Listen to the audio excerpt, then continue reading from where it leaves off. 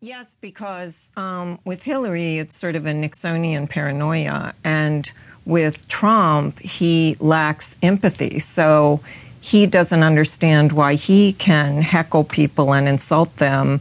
And, you know, they get mad at him. And then when they do something to him, he doesn't understand. For instance, he didn't understand why the Bushes wouldn't come to his convention. He was really hurt, but he doesn't understand he eviscerated them. Well, both of them, yeah, W, right. Because he said W, yeah. Yeah. Right. So he can't really understand why they would not want to come to his convention. No, he's mystified. Yeah. Yeah. You have known him for 2 decades. Mm-hmm. You've had this sort of phone relationship with him. Well, more than, I see him a lot. But is the person you have known over the years the same person that you see campaigning today? In one sense, the same, and in one sense, opposite. Because when we went on the 99 foray on his plane with the gilt fixtures and the double bed and the fake French Impressionist paintings. Yes, fake. Yeah, so I said to him, why do you think voters would vote for you? And he said, because I get good ratings on Larry King, or more precisely, because I get the best ratings on Larry King. So even then it was ratings. And then he said, you know, because a lot of men hit on Melania.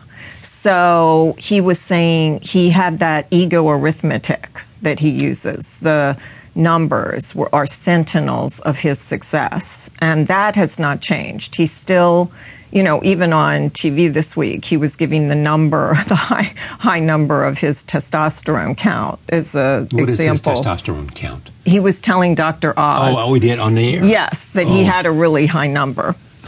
So everything... You think that'll be in the medical report? It is, yeah. So everything with him is the numbers. But on the other hand, he's completely changed because he was this sort of blinking, white rapper, greed is good, kind of New York liberal. So you have these 2 New York Democrats running against each other. But now he is either pretending to be or has morphed into alt-right, you know, anti-abortion. And you think that's genuine? Anti-gun control. No, I don't think any of it is genuine. I think he's a salesman trying to make the sale at any given moment. So he will say what he needs to do to make that sale, like any good real estate salesman.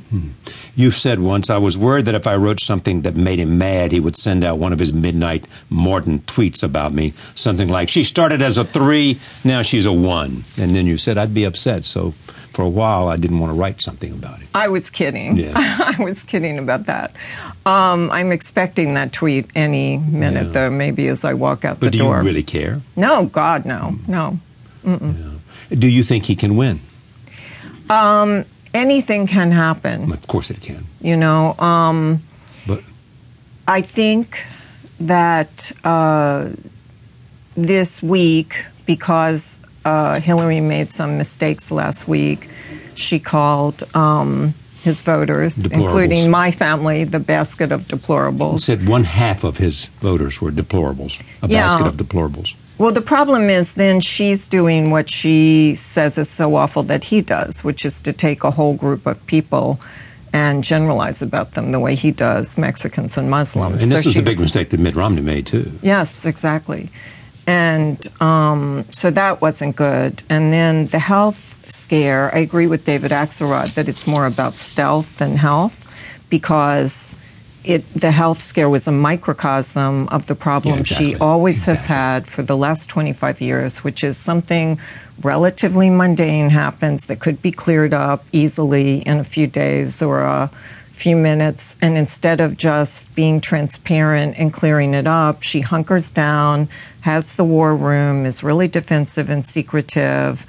And she's like this idealistic public servant who wants to make the world a better place. But then sometimes she also makes decisions from a dark place of fear and insecurity that trips up the idealistic servants. On that, how is she different from her husband? I don't think he, in all of these cases for the last quarter century, he is not the one who wants to hunker down and demonize opponents and fight the press. You know, he goes along with that if she insists. But George Stephanopoulos, you know, said that if he could get a